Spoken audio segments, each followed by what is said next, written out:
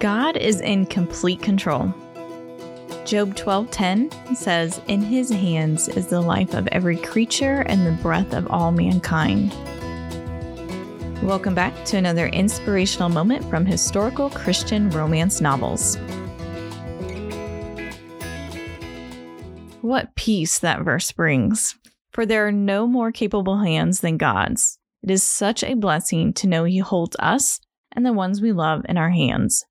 Yet at the same time, we sometimes struggle to relinquish complete control as we try to do everything we can to protect the ones we love. In the novel The Heart of a Cowboy, Flynn struggles to release control to God. Page 127 in that book, it states, "He released a tight breath. If only he could be in all places at all times, then maybe he'd be able to keep everyone safe." You're not God. Linnaeus' comet came back to taunt him. Have you ever felt like Flynn, overwhelmed by the weight of responsibility or the safety and provision of those under your care? Ever need someone like Linnaeus to remind you you're not God? God is in complete control, and all we have to do is lay our needs and requests at his feet, for he knows what we need before we even ask. Psalm 23 is a beautiful picture of how David wholly relied on God for his provision and protection. I would also encourage you to read Joseph's story starting in Genesis 37. God is sovereign and working all things out for our good. And I'll leave you with this thought. There is freedom and security in giving God complete control.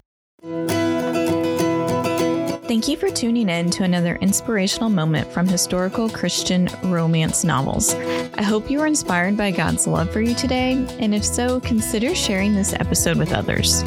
1 John 1:9 says, "If we confess our sins, he is faithful and just and will forgive us our sins and purify us from all unrighteousness."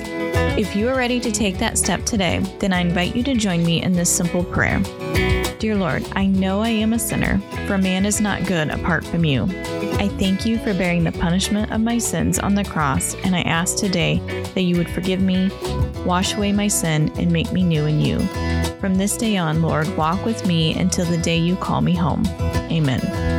If you took that step today, then I say welcome home, my friend. And if you accepted Jesus as your Savior, I'd love to know. Please leave a comment below this post or email me at literaryscape@literaryscape.com, as I would love to pray for you as you begin this amazing journey with God.